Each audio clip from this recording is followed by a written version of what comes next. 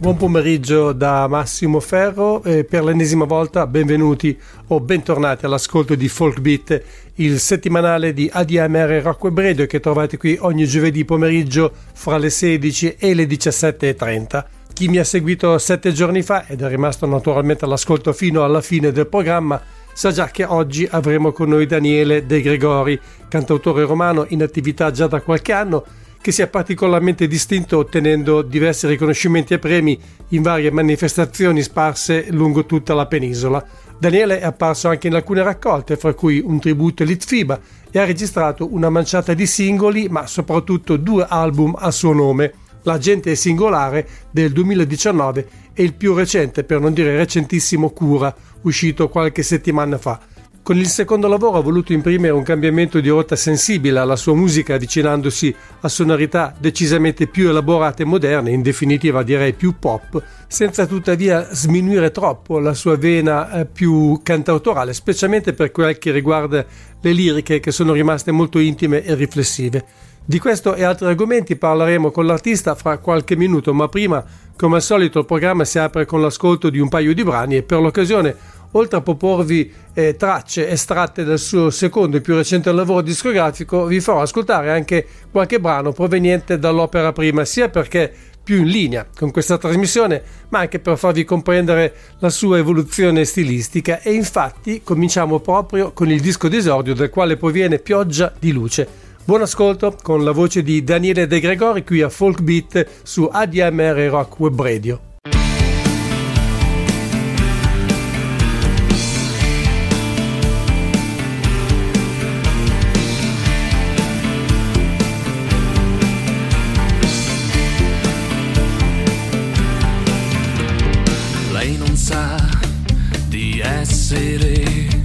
Portata via da un vento che ama, crede di essere libera, ma la distanza che la separa da sé rende invisibile ogni realtà.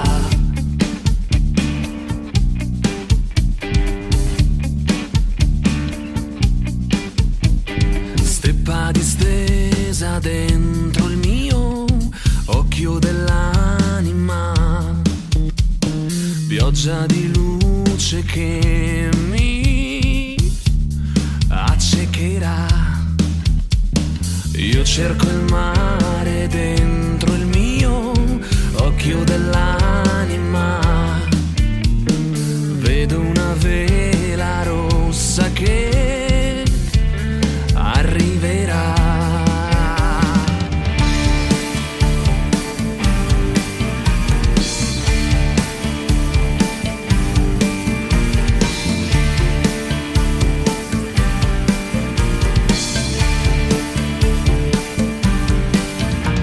Steppa distesa dentro il mio occhio dell'anima, luce che mi accecherà. Guardo i riflessi dentro il mio occhio dell'anima, come un cristallo puro che arriverà.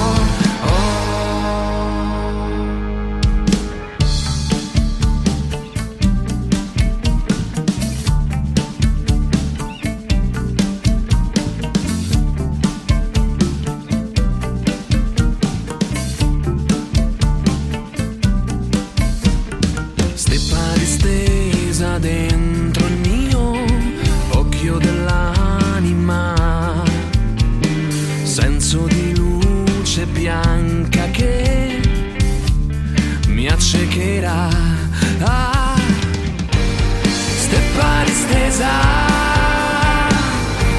accogli in te, oh, senza guardare se io piangerò, oh, mare riflesso, mi accoglierai senza guardare se io resterò qui.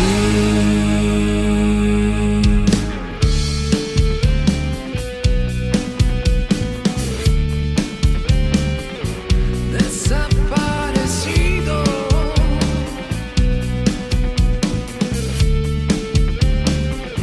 desaparecido,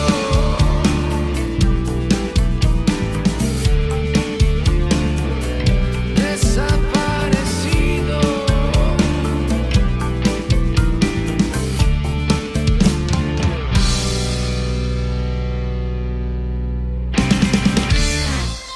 Piogge di luce è il brano con cui si è aperta la puntata numero 32 della seconda stagione di Folk Beat. Fa parte dell'album d'esordio di Daniele De Gregori dal titolo La gente è singolare. Prima dell'arrivo del nostro ospite io vorrei farvi ascoltare almeno un altro paio di canzoni. La prossima proviene dal suo disco più recente, il secondo, uscito poche settimane fa per l'etichetta Goodfellas con il titolo Cura, ed è a mio modesto parere uno degli episodi in assoluto più riusciti dell'intero disco. Si chiama Le case mangiate dal sale. Ci sono sempre meno ombre di alberi passando dal parco, ci sono macchine in fila che ballano sulle radici. Lungo l'Aurelia c'è un rumore nel bosco, un profumo di incendio, mentre lei sta piangendo nel giorno del suo licenziamento. Ed un cielo scurissimo, nero come un oroscopo. E dopo un altro dibattito su scritti G24, e la sera lei legge le mani quando suona l'allarme tsunami. Così mentre qualcuno grida e qualcun altro sogna, il mare si riprende la terra e le case mangiate dal sale, e una lunghissima estate ci viene a inghiottire. Oh, oh, oh.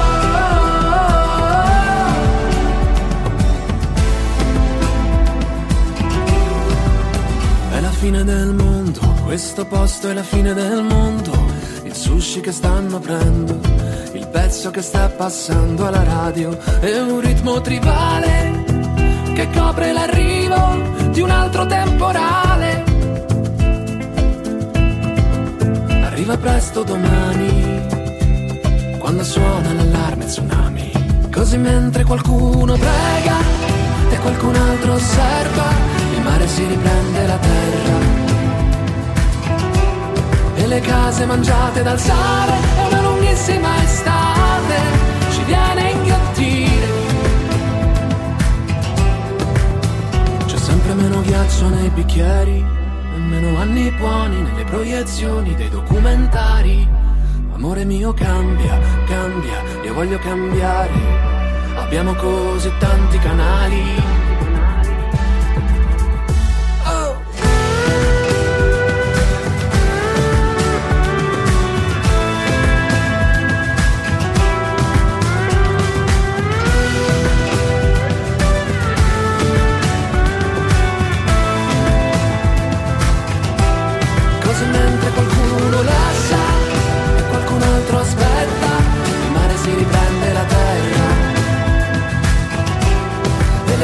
Mangiate dal sale, è una lunghissima estate ci viene a inghiottire.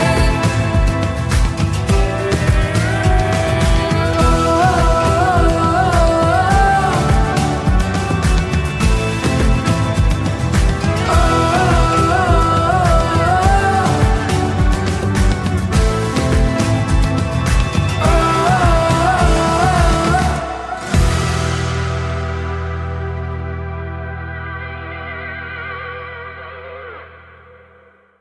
Le case mangiate dal sale non solo apre Cura, il secondo album di Daniele De Gregori, ma è anche una delle tracce che sono state pubblicate come singolo. Prima di cominciare ad ascoltare la lunga intervista con il cantautore romano, voglio proporvi ancora un estratto dal suo lavoro precedente, quello intitolato La gente è singolare. È una canzone di cui esiste anche un video che trovate su YouTube e porta come titolo L'amore del futuro.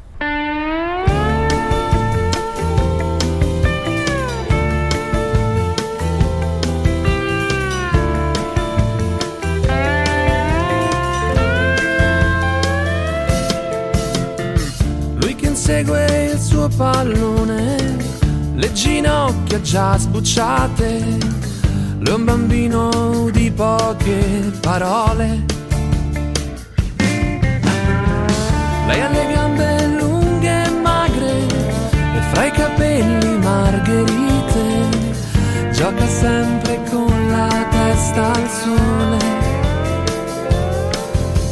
Due comete piccolissime che incrociano due volte le loro orbite. Lui bambino e lei bambina che si guardano così tanti anni prima, quasi come un'anteprima per il pubblico. Lui bambino e lei bambina.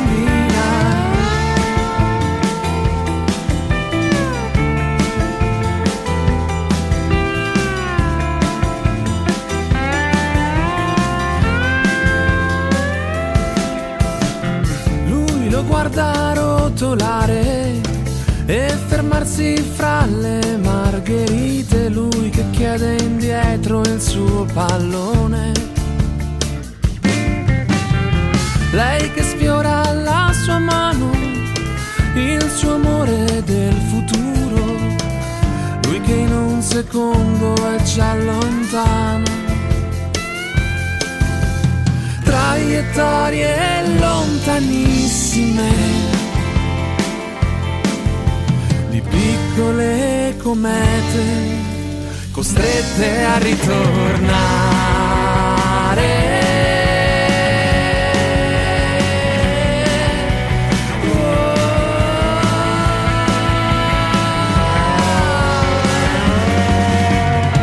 Lui bambino e lei bambina si allontanano così tanti anni prima. Domenica mattina in un parco di città, lui bambino e lei bambina.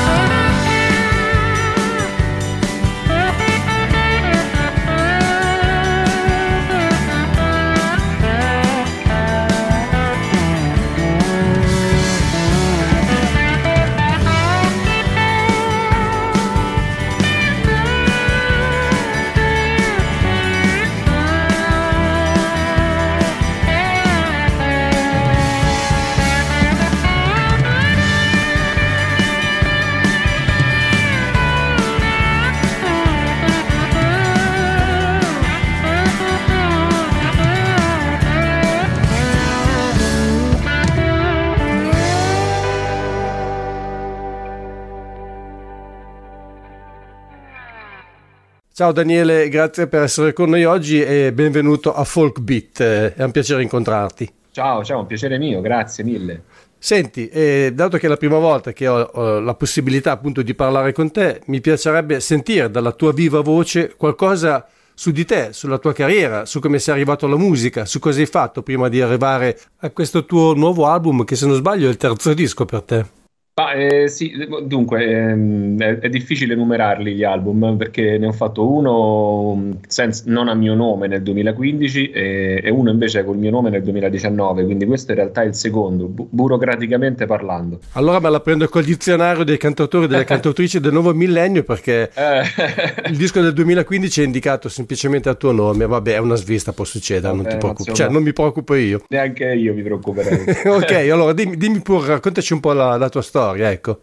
Ma io in realtà faccio il cantautore da tanti anni in realtà da appena dopo il liceo. Poi parallelamente ho fatto l'università, ho studiato, ho fatto molti lavori, ho una laurea in dietistica, quindi nutrizionista per intenderci. E poi ho fatto per tanti anni molti lavori, l'ultimo dei quali, il più lungo, è stato il tassista a Roma per circa 10 anni.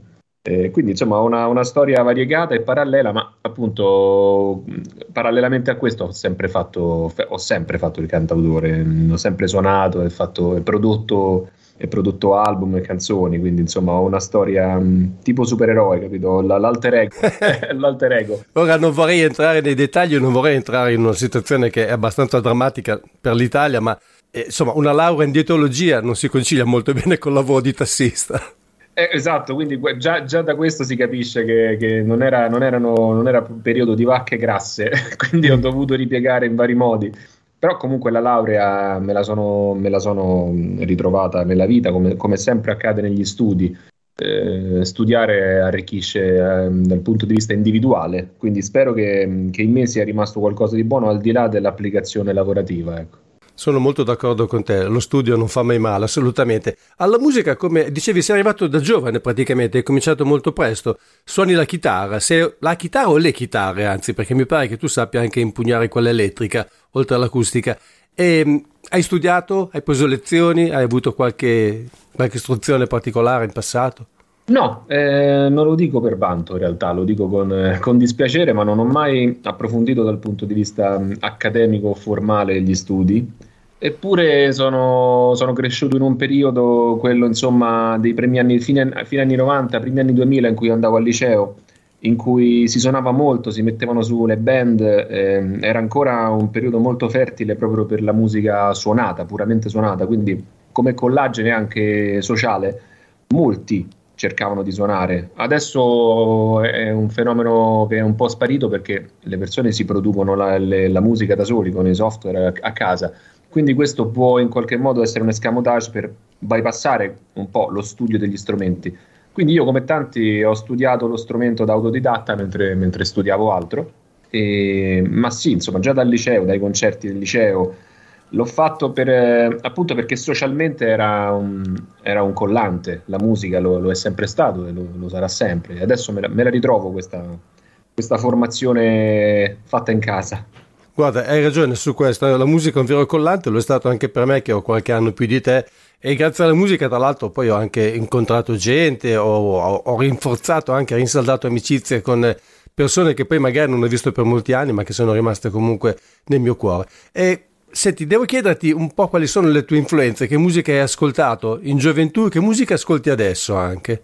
Ma io ho una formazione di casa, come molti di noi, insomma, sono cresciuto con la musica che ascoltavano i miei genitori, soprattutto mio padre era un fan dei cantautori, quindi il cantautorato classico italiano, De Gregori, Dalla, De André, tutta insomma la scuola cantautorale, quindi questo in qualche modo mi ha influenzato perché da una parte studiando al liceo classico, dall'altra avendo un'infanzia fatta di pane e cantautori, il lato letterario delle canzoni mi è sempre interessato, però in qualche modo io poi l'ho unito ad una passione per le chitarre e per il rock and roll, anche quello cresciuto insomma subito in giovane età, quindi anche lì ho una formazione classica, no? Dai Led Zeppelin in poi, per dire, fino ai Red Hot Chili Peppers, che erano i miei riferimenti negli anni in cui io sono cresciuto. Continuo a riferirmi a quel periodo perché credo che esistano periodi in cui tu ti formi proprio dal punto di vista della conoscenza e anche dal punto di vista emotivo.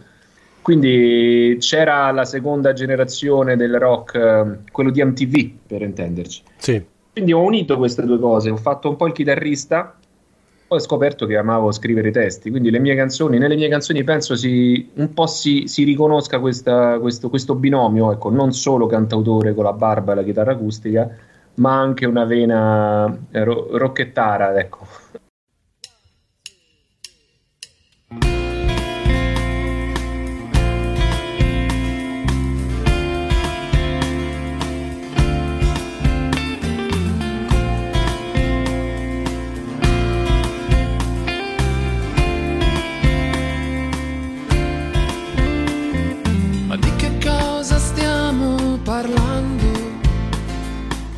Quando parliamo di noi, libro aperto, ma nessuno sta leggendo. Abbiamo tutti un appuntamento, ma non ci presentiamo mai. È un vuoto dentro, è un mistero, qualcosa come un ricordo che adesso sta scomparendo. Non c'è nessuna cosa che possa corrispondere ad un nome. Con la parola acqua non ti ci puoi bagnare. Non c'è nessuna storia che sia importante più del narratore. Se una storia resta sola, non si può raccontare.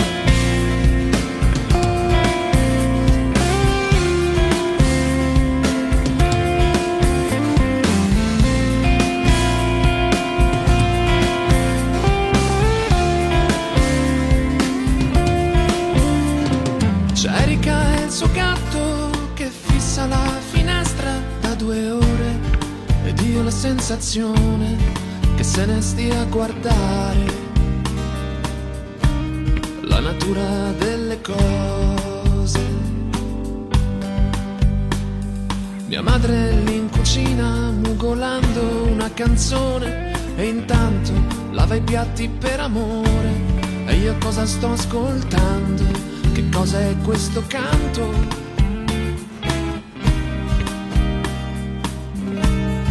Cos'è questo stupore? Non c'è nessuna cosa che possa corrispondere ad un nome. Con la parola acqua non ti ci puoi bagnare. Non c'è un messaggio dentro la bottiglia che possa ritornare. C'è un mare troppo grande, troppo forte per una lettera d'amore.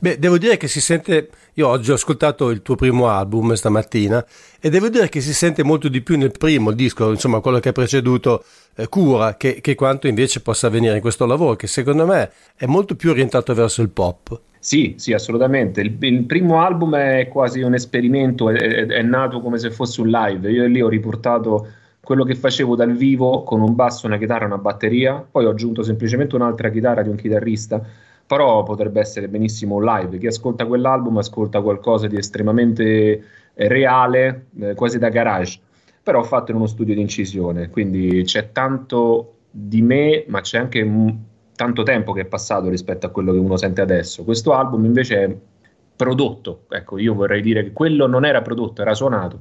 Questo è un album prodotto, Non pendo da nessuna delle due parti, sono contento di aver fatto tutti e due questi tipi di album. Spero che non ti arrabbierai se dico che personalmente preferisco quello d'esordio, è più vicino alle mie corde, più vicino al mio diciamo, modo di sentire la musica. Tra l'altro ti dispiace se ne parliamo un attimo, perché è un disco molto spontaneo, come dicevi tu poco fa, un disco molto diretto, molto semplice anche apparentemente, perché comunque ha dei bei suoni, ma ci ho trovato appunto le tue reminiscenze, non dico dei Led Zeppelin, ma comunque rock blues. Quei 3 brani rock blues che hai inserito, cantati in italiano, sono una rarità, perché è difficile cantare il blues nella nostra lingua, anzi è quasi impossibile secondo me. E devo dire che io trovo che tu abbia fatto un ottimo lavoro, mi è spiaciuto persino che non abbia un po' proseguito su quella linea. È vero, in qualche modo quella linea si è esaurita. In quel periodo io studiavo moltissimo il fingerstyle con la chitarra acustica e quindi in qualche modo se uno comincia a studiare il fingerstyle si va a buttare verso il folk americano o il blues o il chicken picking, non so se conosci insomma questo tipo di... Sì, è la mia materia. E quindi si capisce che io in quel momento ero un po' fissato su quelle cose. Ed è appunto sì, una parte di me non è che l'ho lasciata, non aveva più senso secondo me farne un altro così e devo dire anche comunque la società, gli ascolti non vanno in quella direzione, per cui io soffrivo l'idea di non essere pienamente riconosciuto, cioè di essere riconosciuto solo ad esempio come cantautore chitarrista o come chitarrista. Quindi ho voluto sperimentare invece un album prodotto, certo. Anche se poi le canzoni in cameretta nascono molto simili, cioè sono le produzioni che poi spostano da una parte o dall'altra. Certo. Quasi tutti i brani di quest'album qui nuovo, in realtà suonati dal vivo, sono molto più simili a quelli del primo album, quindi alla fine poi perché sono sempre le canzoni mie. Immagino. Viceversa, anche quelle del primo album potrebbero essere prodotte, no, con le dovute differenze, ma insomma... La produzione a volte inganna un po', perché poi la sostanza delle canzoni non cambia moltissimo, però il vestito sì. E mi piace, certo. Mi piace un po' vestirle diverse. Nella musica l'abito fai come il monaco, assolutamente. Sì. Ecco, ancora una cosa su quel disco, Maramao, che non è neanche una rilettura, ma una riscrittura di un classico della canzone italiana, è un vero gioiellino secondo me. Grazie. Anche per il testo che è molto bello, mi è piaciuto molto. Penso che sia una storia, so che tu attingi molto dal tuo vissuto, dalle tue esperienze personali, dalle tue sensazioni. È una storia che in qualche modo hai appreso tu direttamente oppure è stata una tua creazione? No, quello è uno dei pochi casi in cui non c'è una nota autobiografica. Io mi ricordo che quando sentivo da bambino la canzone Maramao perché sei morto, io non avevo capito, ma ero bambino, poi in realtà questa cosa non solo da bambino, l'ho scoperta dopo, che Maramao di cui si parlava era un gatto. Sì. Ora, io non avevo mai capito durante l'infanzia che fosse un gatto, mi sembrava un canto terribilmente drammatico, perché io dicevo, ma chi è questo Maramao? Perché è morto? Che fine ha fatto? Perché è sparito? Quindi in qualche modo ho scritto una canzone sul tema che io pensavo fosse da bambino, cioè uno che aveva fatto una brutta fine. E quindi l'ho riscritta deliberatamente e senza coscienza. Ho parlato di un piccolo criminale, io me lo sono immaginato come un piccolo criminale che prende un brutto giro, non è una persona malvagia, ma in qualche modo viene tirato dentro ad un brutto giro e poi un giorno sparisce. E quindi questa canzone è veramente una strana rielaborazione quasi onirica, ecco, sì, dell'originale. Però una canzone molto legata alla realtà. Io trovo che sia veramente, cioè è una storia che potrebbe veramente succedere, anzi ne succedono tutti i giorni di storie di questo tipo, quindi sì. L'ho trovata molto interessante anche per questo motivo.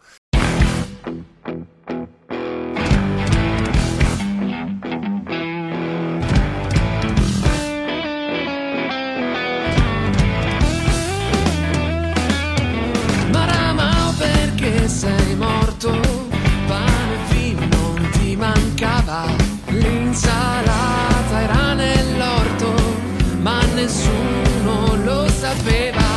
Maramao chi ti cercava e chiedeva a mezza Roma quante notti in metropolitana e una casa avevi tu, e una casa avevi tu, e una casa avevi.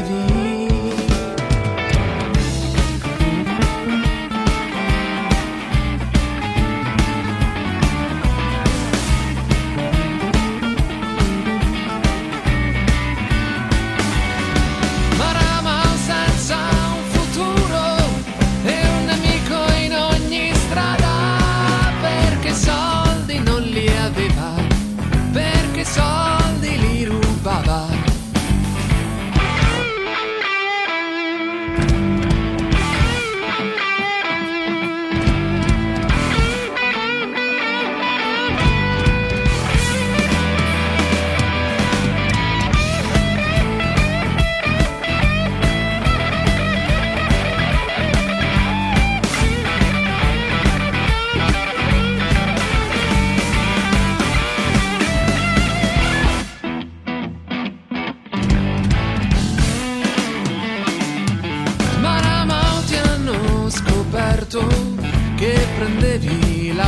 strada con la droga nel cruscotto che passavi la dogana.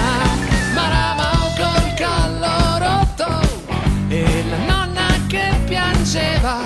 Maramao sta in fondo a un fosso, gli hanno tolto la cintura, gli hanno tolto la cintura, gli hanno tolto.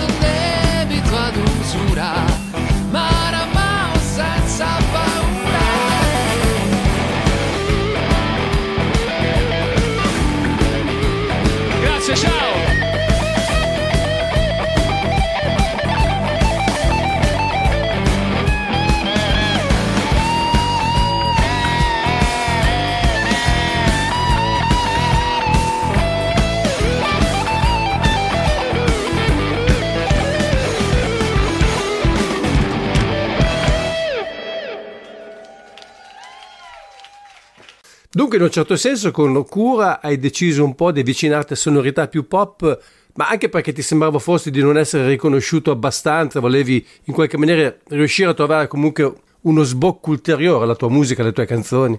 Sì, detta così direi che è semplice e diretta. Ora, non è che l'ho fatto per piacere, l'ho fatto perché comunque poi tutte le canzoni sono figlie del tempo in cui uno vive. Cioè, se uno vuole stare nel presente, deve cercare di utilizzare anche l'alfabeto del presente, no? È come se io non è che posso parlare il dolce stil nuovo del Medioevo, sebbene mi piaccia, no? Questo è un'iperbole, però per dire ognuno deve utilizzare gli strumenti del proprio tempo, e se per veicolare un messaggio, una canzone, è necessario cercare di avvicinarsi all'alfabeto di riferimento, penso che si possa provare a fare, però ogni cosa va fatta bene. Io ho cercato semplicemente di farlo bene.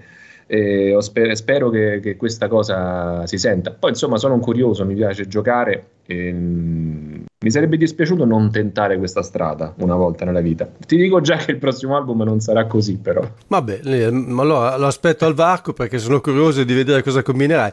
Avrei notato sicuramente che in questi ultimi anni, direi negli ultimi 7, 8, forse 10 anni, ma anche meno, il confine tra la musica pop e la canzone d'autore è diventato sempre più sottile, quasi inesistente. Tu cosa ne pensi di questo? penso che quello che dicevamo prima, che l'abito spesso sembra il monaco, quindi in realtà la musica pop teoricamente non significa molto se non qualcosa che piace a un maggior numero, ad un bacino maggiore, no? Pop, popolare. Certo. Che vuol dire, se uno va a vedere, probabilmente Battisti e Mogol erano pop, visto che piacevano a tutti e veniva cantato in ogni angolo d'Italia, no? Quindi si può dire che fosse pop. Infatti Battisti non è mai stato considerato un vero cantautore, cioè perlomeno non alla stregua dei vari Guccini di André e così via, insomma. Ma oserei dire che anche Lucio Dalla era cantato ovunque, no? Cioè no, anche mia madre, anche qualunque, anche al mercato si cantava. Io ritengo, però, chiaramente si dava un valore allo spessore letterario dei testi. Sì. Quindi questo è un argomento strano, nel senso che pop, un grande artista, un grande cantautore può essere pop eppure essere un cantautore. Cioè per me non è il suono pop, è è essere di nicchia oppure no. Quando uno smette di essere di nicchia e riempie uno stadio, e Dalla e De Gregori hanno riempito gli stadi, per dire. Sì. Allora forse sono pop. Quindi io dividerei tra pop bello e pop brutto. Beh, io penso che in effetti ci sia però un pop più alto. Faccio un esempio: Billy Joel o James Taylor già più folk pop se vogliamo, o che so, i Beach Boys o Elton John sono comunque un pop di un livello superlativo, anche per via dei testi, ma non solo, insomma, anche per quanto riguarda gli arrangiamenti, la struttura musicale, le armonie, insomma, mettici tutto quello che vuoi. Io ora potrei dire una cosa che sembra una bestemmia, perché molti miei colleghi mi impallinerebbero per quello che sto per affermare, ma secondo me Baglioni, ad esempio, è un grandissimo cantautore pop. Io trovo che sia veramente un artista di alto livello, molto superiore a tanti altri che sono venuti dopo di lui e che forse oggi sono anche molto più considerati. Non faccio nomi perché non mi sembra il caso. Guarda, sfondi una porta aperta perché io sono un grandissimo fan di Baglioni e mi fa piacere che lo dici. Immagino che poi io mi riferisco al periodo che va dalla metà degli anni 80 alla metà degli anni 90. Io quegli album li conosco a memoria. Ho la maggior parte delle mie conoscenze di armonia pura, di relative minori e maggiori, degli arrangiamenti di basso, io l'ho imparate sugli album come Oltre, ad esempio, o Strada Facendo, o Io sono qui. Quindi sì, e tra l'altro i testi di quel periodo sono totalmente, ci sono dei neologismi, ci sono delle strutture letterarie, delle strutture sintattiche particolarissime in cui i verbi vengono spostati, i complementi vengono spostati. Consiglio a tutti di lasciare da parte i cliché e vedere Baglioni come un cantautore gigantesco.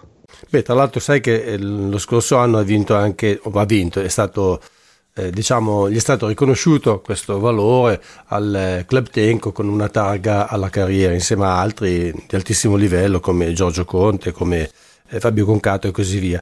Ecco, io ho trovato però, se me lo concedi, non voglio sembrare troppo critico nei tuoi confronti perché non lo meriti assolutamente, anche perché ho capito perfettamente il tuo discorso e lo apprezzo, però ho trovato che, ecco, e questo è comunque lo preciso, è una cosa del tutto personale. Io non amo molto i sintetizzatori e le tastiere, e ce ne ho trovati tanti in questo disco, mentre nel lavoro precedente, come hai detto tu, no, non ci sono proprio. Esatto, non ci sono proprio. Sì, questo è dovuto anche al fatto che io ho affidato la produzione ad un produttore artistico con cui ho deciso di spostare, diciamo, il livello su questo tipo di pattern dei suoni. Quindi quella è tutta farina del sacco del produttore artistico che è Stefano Agostinelli. Chiaramente, per coerenza, l'album ha tutto un suono, io spero, insomma, perché gli album credo debbano avere una coerenza di sound. Sì. Quindi laddove ho chiamato lui e laddove lui sentiva la necessità di mettere questo tipo di sintetizzatori, io gli ho lasciato, decidendo insieme poi cosa far fare a questi sintetizzatori e quali suono dovessero avere. Però sì, fa parte di un progetto che certo, se uno poi non ama i sintetizzatori, non ama gran parte di quei suoni, ovviamente. Mi è piaciuto sentirli sulle mie canzoni. Io penso che uno le cose le deve fare e poi capire se, chiaramente in ambito creativo, no? In ambito del fruitore sente ciò che vuole. Certo. In ambito creativo io credo che uno debba sentire le proprie canzoni con quei vestiti o con altri, e poi magari dopo 2 o 3 anni capire se quella è una cosa che ritiene valida, se continuarla. Se non continuarla, va bene così. Tanto ci sono i live per sentirle dal vivo, le faremo molto più come piace a te.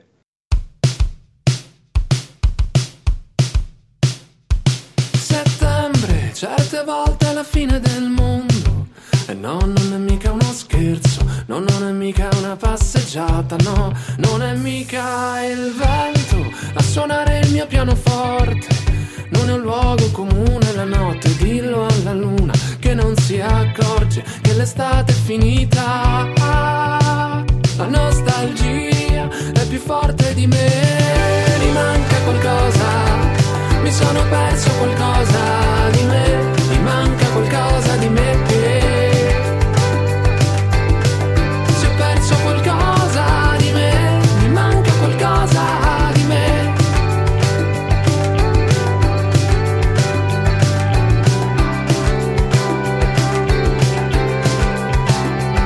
Settembre, certe volte è la fine di un mondo, e come dura lasciarlo, ma amore troveremo lo stesso. Chi ci stava cercando e il dolore di fondo passerà con la luce del giorno. Va bene, coraggio, però mi conosco, è la solita storia. La nostalgia è davvero un cliché. Mi manca qualcosa, mi sono perso qualcosa di me, mi manca qualcosa di me.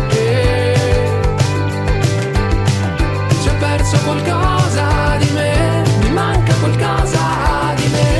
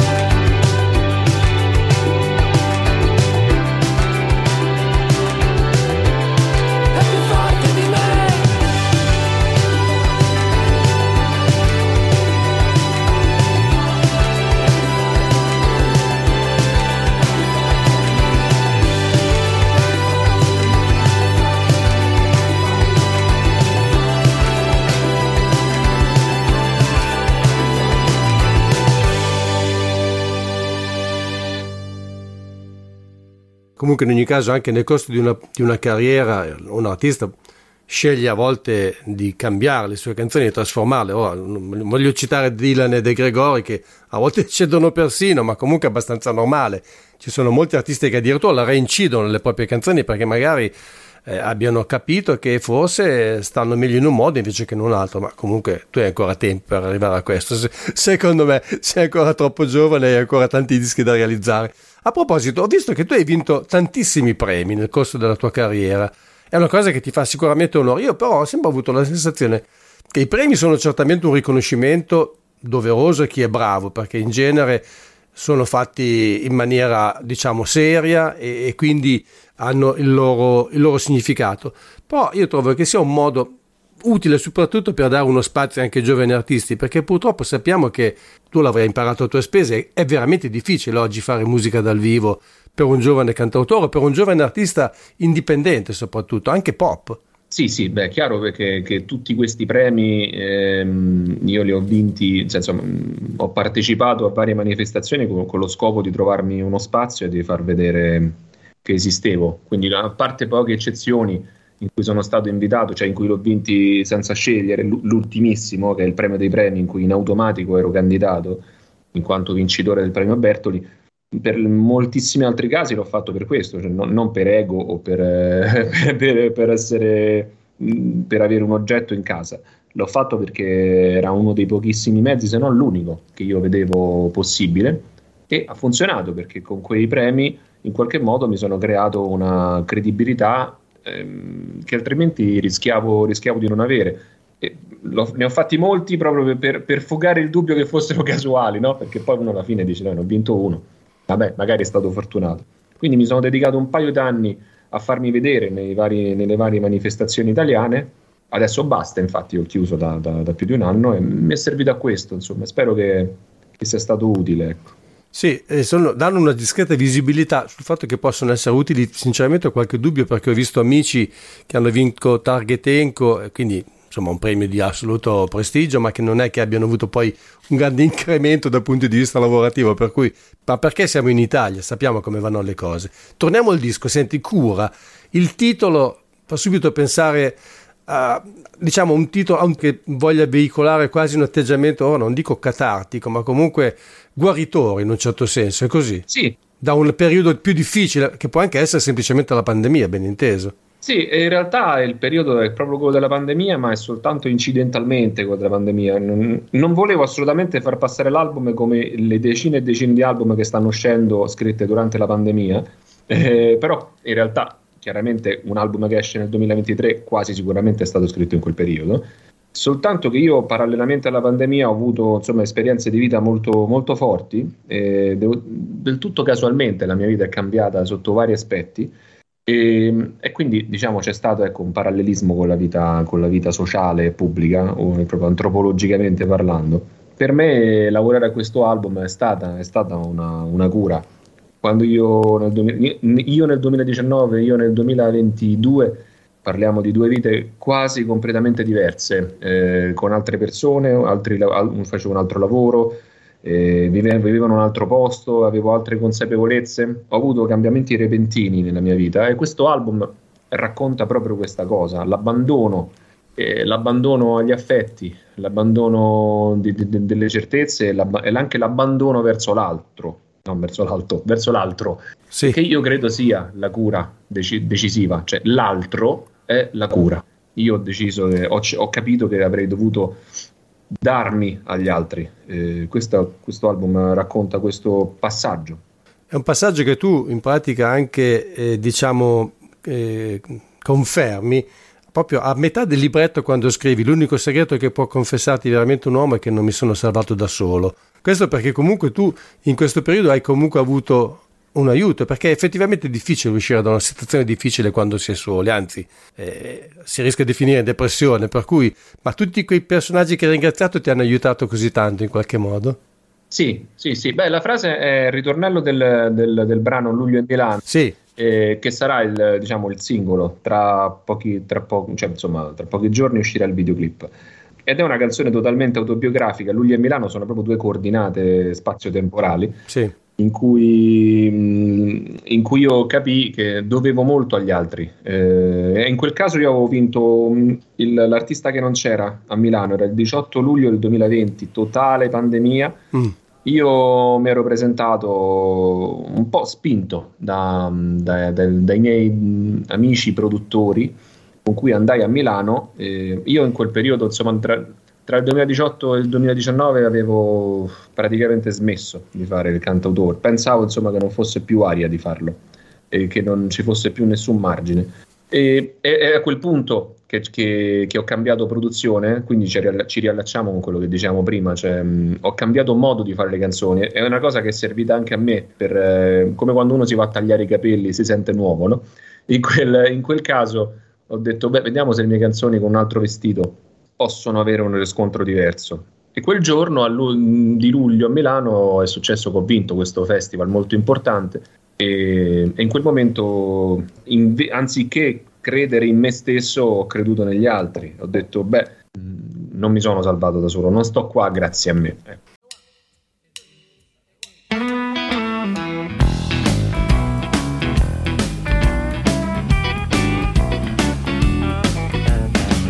Padre mio, vuota le tasche, fatti leggero e corri più velocemente. Lo sai, si vive una volta solamente, ma si muore troppe volte. Padre mio, non l'hai capito, c'è troppa gente a cui interessa solo il tuo vestito. E meno male che qualcuno t'ha tradito, deve brindare chi conosce il suo nemico. Oh, madre mia, andiamo a farci un giro, che devi farti un bel vestito nuovo. La gente è singolare, sai, è sempre un'opinione, però tu chiedi solo a me se ti sta bene. Madre mia, dove eravamo in quella foto da bambino? Chissà che cosa aspettavamo e chissà che faccia ha fatto quando ci ha trovati mano nella mano. Amori miei, stasera mangiamo insieme, abbiamo 4 sedie buone per sederci e nessuno da aspettare.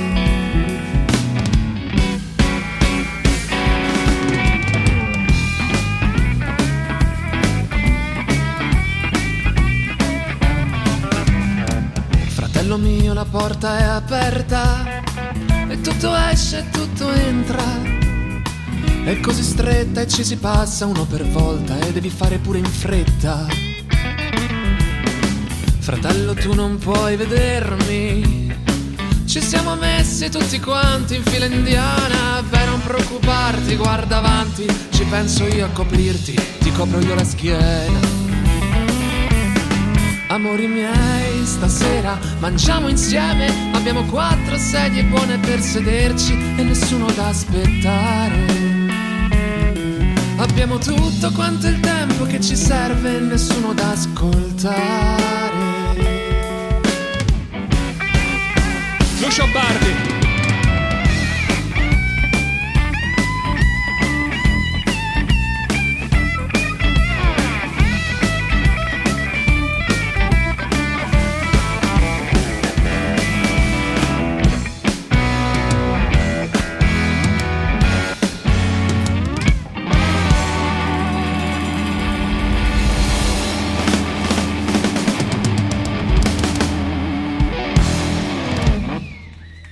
Io non mi sono salvato da solo, è un'altra frase che appunto c'è anche nella canzone Luglio a Milano. Ho visto che tra i ringraziamenti c'è Lucio Bardi, che forse oggi non tutti se lo ricordano, ma anche se lui è ancora ben attivo, però in passato, soprattutto negli anni 70 e negli anni 80, ha lavorato con Bennato, con Vecchioni, con Finardi, praticamente con tutta la crema della musica rock e diciamo d'autore italiana.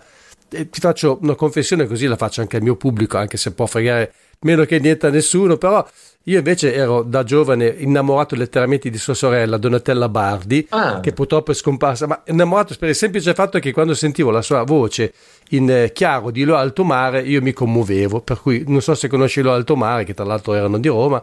È un duo in attività negli anni 70 che ha fatto secondo me 3 dischi bellissimi. Vabbè, tolto questo, io volevo arrivare a Lucio Bardi. Ma sì, Lucio è un mio amico ed è un musicista straordinario. Suoniamo molto spesso insieme. Già a gennaio abbiamo fatto molte date in Lombardia, un piccolo micro tour invernale. Cosa dire? Sì, lo sai già bene, ha una storia musicale gigantesca e io ho l'onore ogni tanto di potermi far accompagnare da Lucio, quindi l'ho ringraziato. Insomma, nel primo album suona in un paio di brani, tra l'altro, non in questo, ma insomma suoniamo spesso dal vivo e mi fa piacere che hai comunque nominato sua sorella, perché anche Lucio ci tiene, insomma, si spende per tenere vivo il lavoro e il ricordo della sorella. Ultimamente ha anche cantato un brano della sorella in un concerto, quindi sono Lei aveva inciso un disco che si chiamava Puddare un vulcano, di cui io molto gelosamente conservo ancora il vinile nella mia discoteca personale, sì, infatti. Glielo dirò. E purtroppo, come tanti dischi degli anni 70 di autori che all'epoca erano molto interessanti, ora non faccio altri nomi, ma non è stato ristampato, perché non abbiamo noi in Italia quella cultura della ristampa, a meno che non si tratti appunto di nomi molto altisonanti, di artisti minori, come potevano essere loro e Alto Mare, ma loro li hanno ristampati però su CD. Senti, volevo chiederti, dicevi a proposito delle canzoni, comunque alla fine nascono sempre tutto allo stesso modo, no? Per cui tu sei nella tua camera, nel tuo studio, con la chitarra, perché immagino che tu componga con la chitarra. Hai parlato prima di accordi abbastanza impegnativi per un chitarrista da 3 accordi come sono io, il che significa comunque che le armonie, e infatti questo si sente un po' da questo disco più che dal precedente, non sono proprio armonie elementari, ma sono abbastanza ricercate, abbastanza elaborate.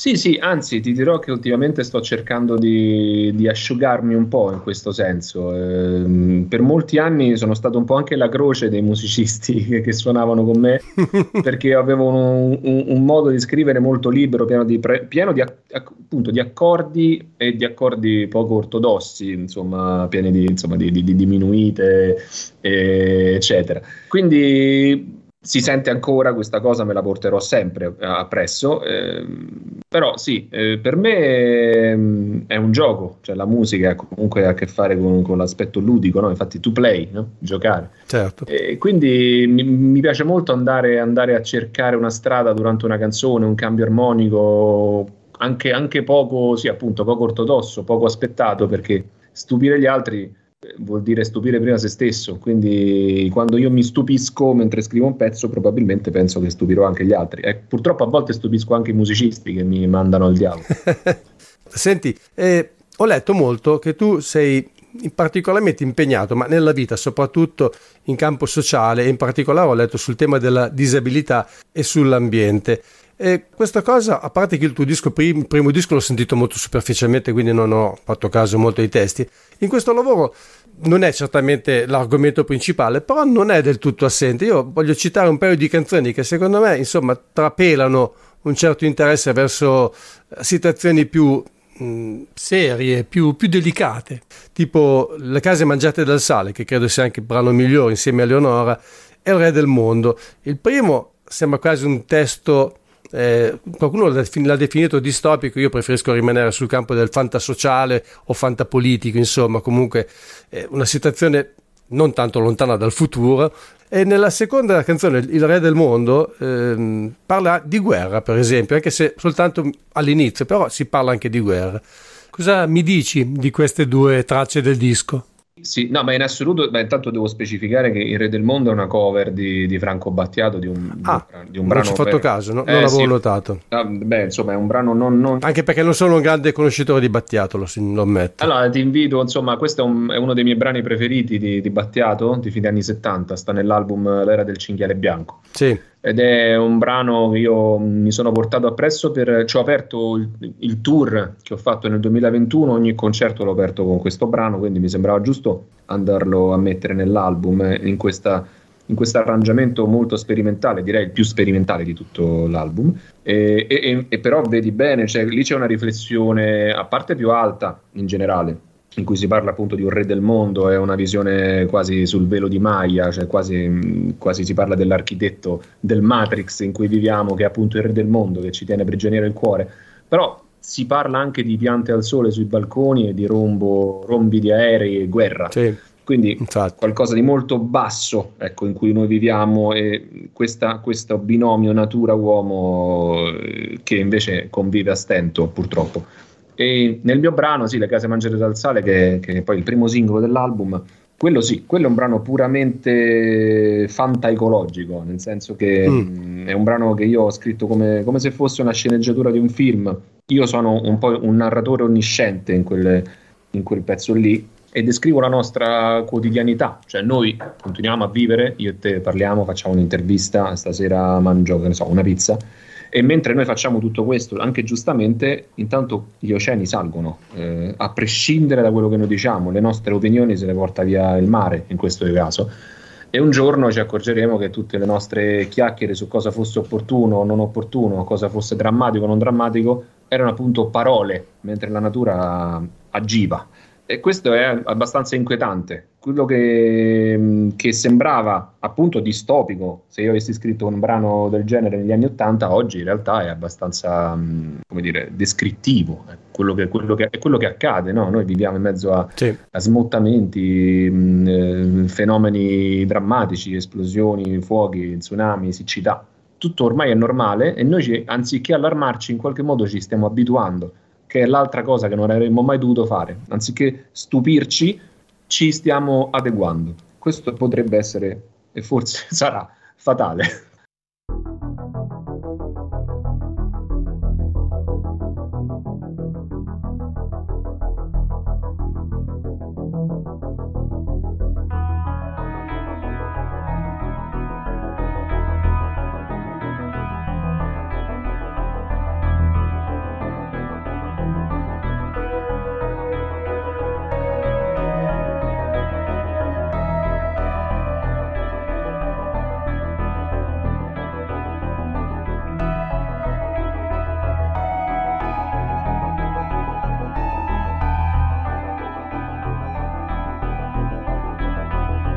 Strano come il rombo degli aerei da caccia un tempo stonasse con il ritmo delle piante al sole sui balconi, e poi silenzio e poi lontano il tuono dei cannoni a freddo, e dalle radio dei segnali in codice. Un giorno in cielo fuochi di Bengala, la pace ritornò, ma il re del mondo ci tiene prigioniero il cuore.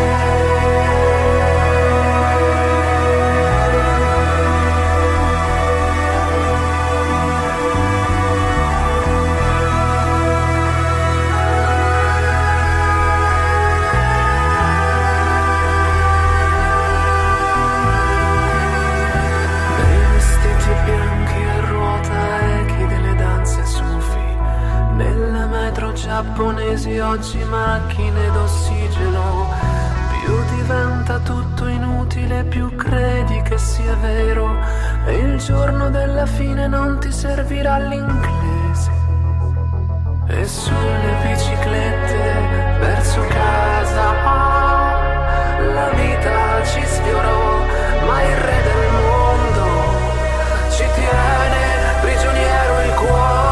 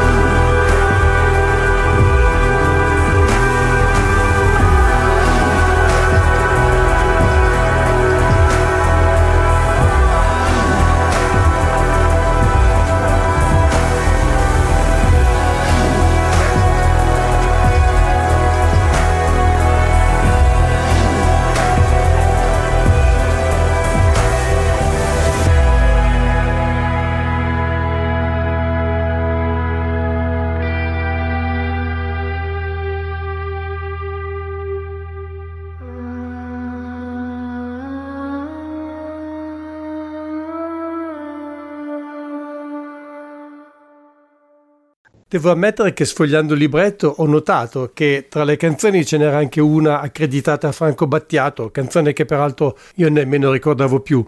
ma devo anche aggiungere, questo depone a tuo favore, secondo me, che ascoltandola insieme alle altre, sinceramente non mi sono reso conto nemmeno che potesse non essere la tua, perché si integra perfettamente con il resto del disco. Sì, lo è soprattutto, ecco, appunto perché l'abbiamo prodotta in una maniera coerente con le altre e perché comunque il tema, come hai detto tu bene, catartico, secondo me stava bene come centro, appunto, centro di gravità permanente nell'album, sta in mezzo all'album e in qualche modo è come un buco nero attorno al quale girano gli altri pezzi. Ed è un brano che parla invece di qualcosa d'altro nel senso quasi di metafisico, di qualcosa che noi non vediamo, ma forse possiamo percepire. La vita ci sfiorò, dice nel pezzo.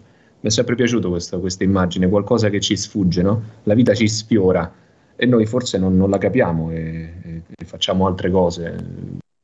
Dobbiamo arrivare a un tasto forse per te sotto certi aspetti un pochino dolente, perché so che questa è una canzone che tu hai molto a cuore, ti rappresenta molto e soprattutto parla molto di te, che è Eleonora, che tra l'altro è, come ho detto poco fa, secondo me una delle cose più belle del disco e anche forse anche una delle cose più vicine al disco precedente, perché è un po' meno arrangiata, un po' meno sovrapprodotta, non so come preferisci che la definisca. Sì, tra l'altro Eleonora è un brano scritto molto prima rispetto agli altri e quindi hai sentito bene, cioè la versione originale di Eleonora è puramente folk. Poi la scrissi molti anni fa per il giorno del mio matrimonio, una canzone molto importante per me, l'ho fatta ascoltare il giorno del matrimonio per la prima volta a sorpresa perché Eleonora è mia moglie. E poi non la feci più perché era una cosa così circoscritta a quell'evento lì. Poi, insomma, me l'hanno chiesta spesso, una persona molto cara me l'ha chiesta spesso e poi è scomparsa questa persona. Quindi io sono riuscito a fargliela riascoltare pochi giorni prima che se ne andasse. E lì ho capito che questa canzone doveva essere il fulcro dell'album. Quindi l'ho arrangiata, l'ho prodotta ed è insomma il secondo singolo infatti dell'album. Sono molto felice, sono molto legato a una canzone anche ingenua, è scritta in una maniera talmente reale e semplice, senza costrutti, che la gente ha apprezzato particolarmente. Io non pensavo che sarebbe stata apprezzata così, invece c'è qualcosa in questa canzone di più importante del lavoro razionale, intellettuale che uno fa quando scrive un pezzo. Questa canzone è vera, è un piccolo punto della mia vita e sono contento che piaccia. Senti, ma Eleonora è quella Eleonora Maggioni che ha curato la grafica di copertina o un'altra Eleonora? È lei. Vedi, questo è un particolare che non mi è sfuggito, per cui bella la copertina, anche se sinceramente non so dire cosa si cela dietro questa, diciamo, questa scrematura di colori. Sembrerebbe quasi un animale che suona un sassofono, ora con molta fantasia. No, guarda, questo qua adesso perché non lo puoi vedere, ma è un oggetto rielaborato graficamente, è una statuetta di legno che io ho a casa, una statuetta, insomma un oggetto di legno, ed è un abbraccio stilizzato di due esseri, credo maschile e femminile a occhio, ma non ne sono neanche sicuro, due esseri umani. Certo. Che si abbracciano e nell'ultimo brano dell'album Nebraska io parlo anche di questo oggetto era appartenuto a quella persona che voleva ascoltare Eleonora, è tutto circolare quest'album, parla di 2 o 3 persone in realtà e quindi però l'ho nascosto abbastanza bene, l'ho nascosto mettendolo però in realtà in faccia a tutti nella copertina.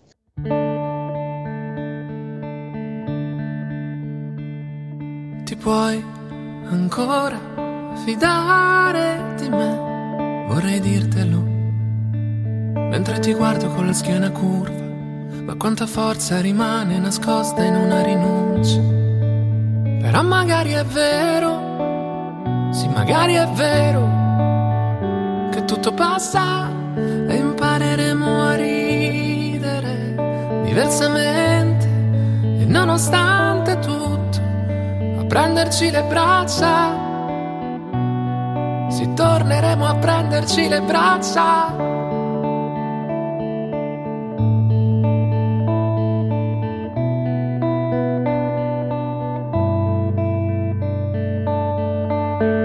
Ti vuoi ancora fidare di me, te lo richiederò, perché adesso è impossibile, lo so, sembra tutto impossibile, ci dimentichiamo di noi, però magari è vero, sì magari è vero, che tutto torna e impareremo a ridere diversamente e a stringerci per tornare a casa, per ascoltare Nebraska, per difenderci di schiena da chi arriverà, impareremo a ridere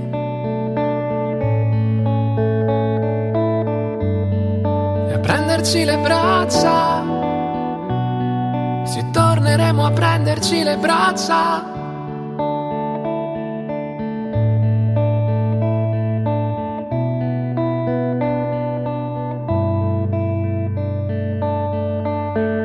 Ti puoi ancora fidare di me? Hai citato Nebraska, quanto c'entra Springsteen con questa canzone? Niente in realtà, però nel senso che Nebraska è la colonna sonora del film Nebraska, non so se l'hai mai visto. No, non l'ho visto. È un film bellissimo del 2013, credo che vinse l'Oscar come miglior film o come il miglior film straniero. Un film tutto in bianco e nero con una colonna sonora fantastica di cui io mi innamorai, e fa anche parte questo di questa storia un po' felice e un po' triste di abbandono. È una canzone che è stata la colonna sonora degli ultimi anni della mia vita e del matrimonio anche, che poi ho dovuto smettere di ascoltare. Quindi questa canzone si chiama Nebraska perché è un po' la colonna sonora di questo sentimento che io ho provato nello scrivere l'album. È un po' complessa la cosa, mi rendo conto che sia anche difficile da immaginare, però anche Nebraska, come Eleonora, è una canzone del tutto personale. Anche i suoi riferimenti non sono chiari agli altri, però è in assoluto il proseguo di Eleonora, ecco. Senti, c'è una canzone che mi ha colpito molto, ma più che altro per il linguaggio, ed è Cruise Control, dove usi un linguaggio veramente molto giovanile, molto attuale, se preferisci. Ti piace perché hai pensato che fosse doveroso, per il motivo che dicevi prima, cioè siamo nel 2023, è giusto usare certi suoni, è giusto usare anche un certo linguaggio. Sì, guarda, invece in questo caso, non sei il primo che me lo dice, invece non c'era questo scopo, era descrizione puramente, come dire, didascalica dei viaggi che ho fatto in macchina durante il tour, insomma, quando faccio concerti, quando vado in giro. Io amo girare appunto con mia moglie, ed è una delle cose che amo di più nella vita, viaggiare in macchina per l'Italia, in autostrada, negli autogrill. Quindi in realtà le cose che io descrivo sono proprio reali. Cioè, ad esempio, io utilizzo sempre il cruise control e lei no, lo odia, non so perché, non ho mai capito non c'è un motivo, eppure è così, tanto da scriverci una canzone da questa cosa, lo dico proprio, non capirò mai perché. E quindi le parole autogrill, gli 883 cantati senza vergogna mettendo Spotify, sono reali, eppure è sembrata una canzone prettamente indie giovanile. Quando me l'hanno detto, non sei il primo che me lo dice, sono rimasto dentro di me, ho detto: è vero, effettivamente sembra una lista di parole giovanili che non mi appartengono, e invece forse un po' mi appartengono, perché non c'era questo scopo di ringiovanimento artificiale in questo caso. Beh, io che ho qualche anno più di te, anch'io a volte mi ritrovo a usare certi termini, è inevitabile, li assorbiamo. Spero che però non ascoltavate sempre soltanto gli 883, le compilation del Festival Bar, perché questo non depone a tuo favore. Ora lo so i gusti della tua consorte. No. Però in realtà esclusivamente durante i viaggi assumiamo questa vena nostalgico trash, non so perché. Per cui mi fa molto ridere intonare canzoni che in realtà non ascolto mai nella vita, ovviamente. E quindi divertirsi ascoltati di quando sentivamo quel pezzo del 98 orrendo, no? Mettilo e lo cantiamo a squarciagola. Questa cosa mi fa molto ridere, accade solo in macchina, è una sospensione temporale delle nostre esistenze in cui uno diventa un po' un bambino, insomma. Ma guarda, un tempo lo facevo anch'io, mettevo delle cose molto più disimpegnate, non posso più farlo perché sono talmente sommerso di musica che non ho tempo di ascoltarla in casa, allora l'ascolto in macchina. Non è che viaggi moltissimo, ma un tempo lo facevo spesso, per cui probabilmente ascoltavo più musica in macchina che a casa. Senti, dal vivo come lo fai questo disco? Lo puoi portare sia acustico, voce, chitarra, nelle situazioni naturalmente in cui non puoi permetterti di più, e hai anche una band che ti accompagna, è formata dai musicisti che hanno suonato o da altri amici con cui tu lavori abitualmente? Allora, con la band intanto ci tengo a dire che presenteremo l'album al Monk di Roma il 21 di maggio, di domenica, quindi vi invito tutto il mondo a venire.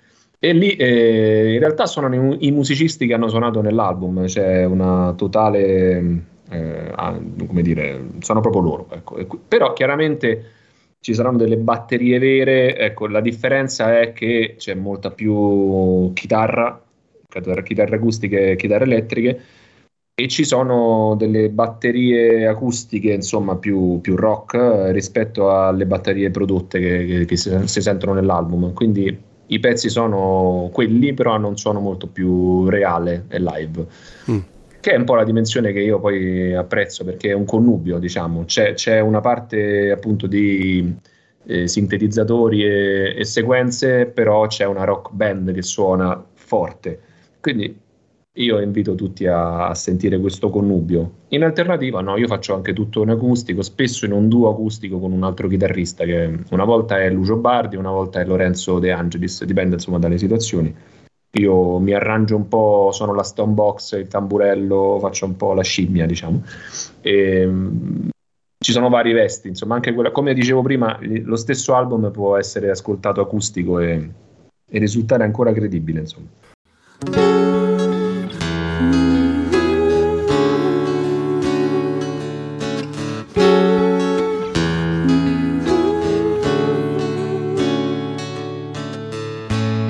Estate 93, dentro il giardino di casa al mare, formiche aperte a metà e poi lasciate annegare come una piccola divinità che opera il bene e il male e che si fa pregare per la pietà o lieto fine. E dopo oceani di anni torniamo ad assomigliarci, e anche se siamo distanti non sembra mai troppo tardi.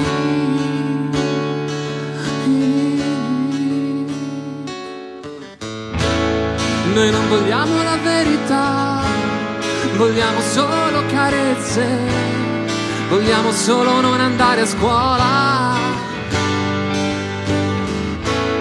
Riusciamo a credere ad una realtà uguale alle nostre certezze.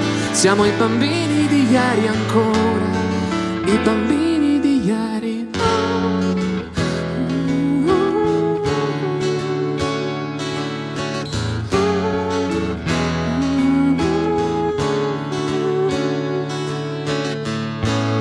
E molte estati più in là noi siamo ancora così speciali, chiusi nei nostri giardini, ne difendiamo i confini.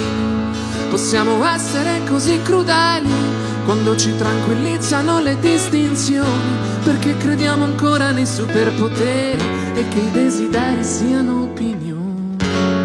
E dopo oceani di sguardi torniamo ad assomigliarci. Ne abbiamo avuti di anni, ma non diventiamo mai grandi.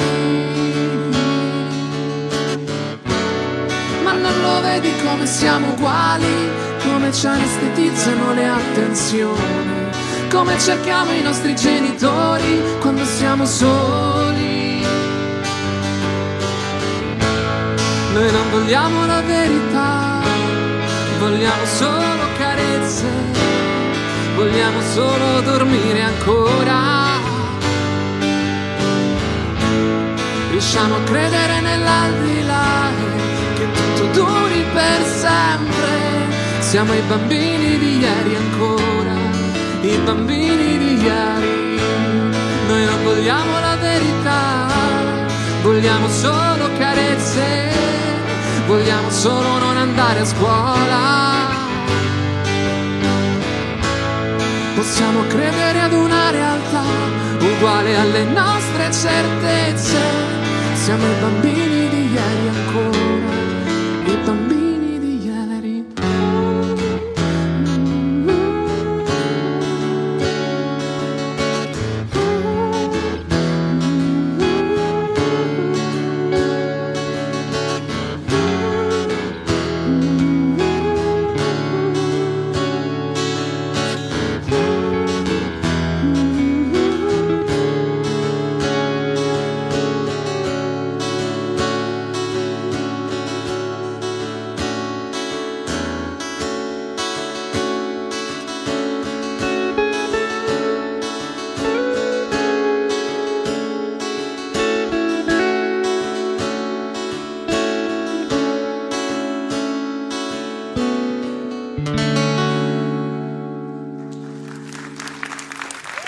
Grazie. Saluto mia nonna che mi vede in streaming. Ciao nonna. Senti, ma non hai temuto che l'uso di questi arrangiamenti lo abbia reso un po' troppo facilmente databile questo disco? Nel senso che magari tra 10 anni potrebbe essere sorpassato, mentre un disco come quello precedente si può riascoltare in qualunque momento, è un po' più atemporale, ecco, diciamo così. Sono d'accordo, ci ho pensato e ho scelto comunque questa strada, ma ci ho pensato, sì, ma è un rischio quasi, più che un rischio è una certezza, cioè, a volte, però io credo che sia anche bello a volte collocare temporalmente gli album. Quando io sento un album degli anni 80, ad esempio, mi piace sentire che sia degli anni 80, non amo dire questo pezzo potrebbe essere uscito adesso ed essere credibile adesso, cioè a volte sì, e a volte invece amo ricordare la mia vita, che ne so, un album degli anni 90, a me piace sentire, mi fa tornare un po' negli anni 90, non so se mi spiego. Mi piacciono gli album collocati temporalmente. Quindi quando tra 20 anni ascolterò questo album, da una parte dirò questo album oggi non potrebbe mai suonare così, e dall'altra invece però mi ricorderà come sentire un profumo, no? Mi riporterà nel 2023 esattamente. E questo vale per te che sei ancora giovane, Pensa a me che invece ho qualche anno in più di te, se penso agli anni 80 mi viene da piangere. Per cui... però ti viene da piangere perché suonano anni 80, perché sono collocati temporalmente lì, è un po' una macchina del tempo, no? Sì, ma soprattutto perché ero molto più giovane per quello. Esatto, sì, chiaro.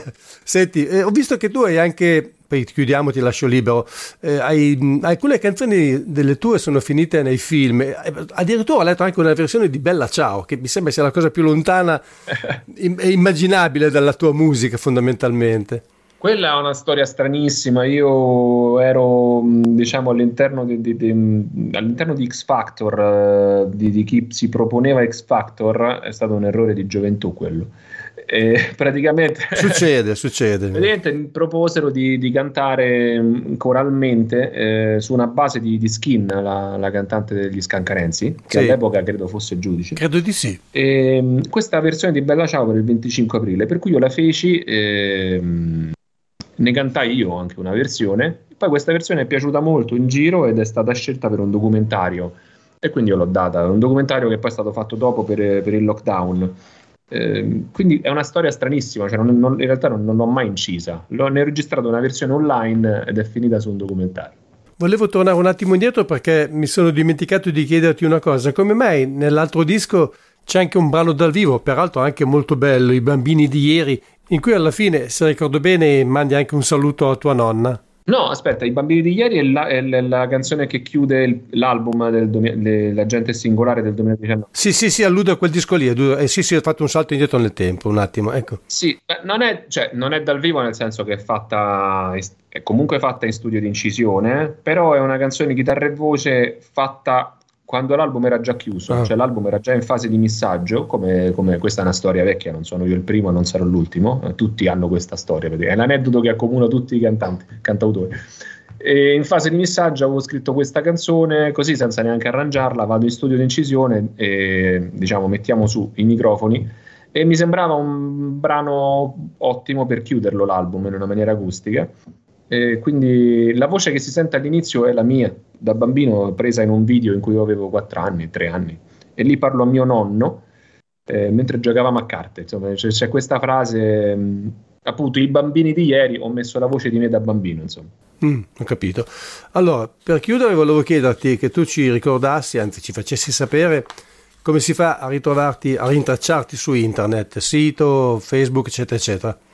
Allora, basta scrivere Daniele De Gregori, esco sempre solo io. DanieleDeGregori.com è il mio sito, Daniele De Gregori Official è Instagram, Daniele De Gregori su Facebook, diciamo, questi 3 macro piattaforme mi trovo. Non ho nomi d'arte, ma insomma, Daniele De Gregori esco io, per fortuna. Senti, non l'abbiamo detto fino adesso, avrei voluto anche evitarlo di farlo in fondo, ma per sgombrare il campo da ogni equivoco, tu non sei un parente di Francesco De Gregori, per cui non sei accusabile di nepotismo. No, magari fosse. Purtroppo non lo so. Va bene, senti, ti ringrazio veramente, è stato un piacere veramente conoscerti e poter parlare con te di musica. Ti auguro tutte le fortune possibili e immaginabili. Grazie mille a te e buon tutto. Grazie. Grazie anche a te. Grazie. Ciao.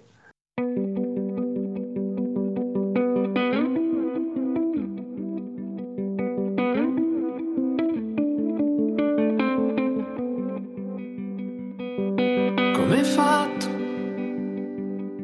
a guardarmi dal lato giusto e a mostrarmi un mondo nel mondo, ridendo di gusto? E com'è andata?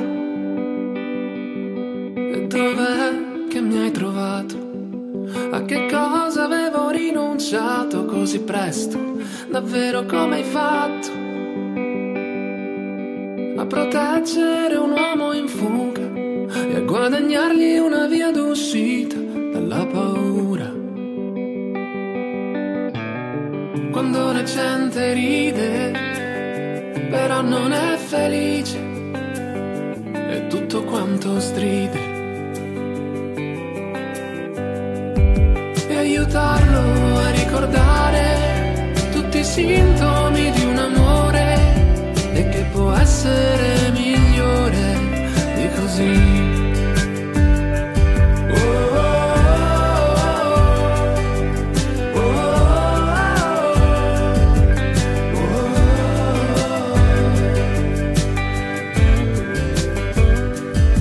Come ho fatto a conquistare quel tuo sorriso ed un bacio nuovo ogni giorno quando ancora dormo? Che strani trucchi che c'ha il tuo sguardo, non sono mai riuscito a raccontarlo, ma finalmente lì mi riconosco. E quante volte mi ci nascondo e sa ogni cosa del mio futuro, di quanto io sia nel posto giusto. Ed anche questo può sembrarvi assurdo, ma lo capisco. E se la gente vive per sentito dire, devi lasciarla andare. E ho imparato a ricordare tutti i sintomi di un amore, che posso essere migliore di così.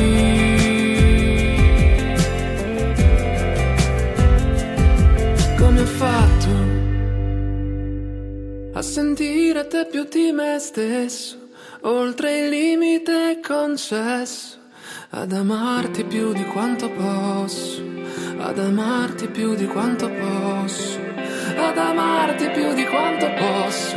Oh, oh, oh.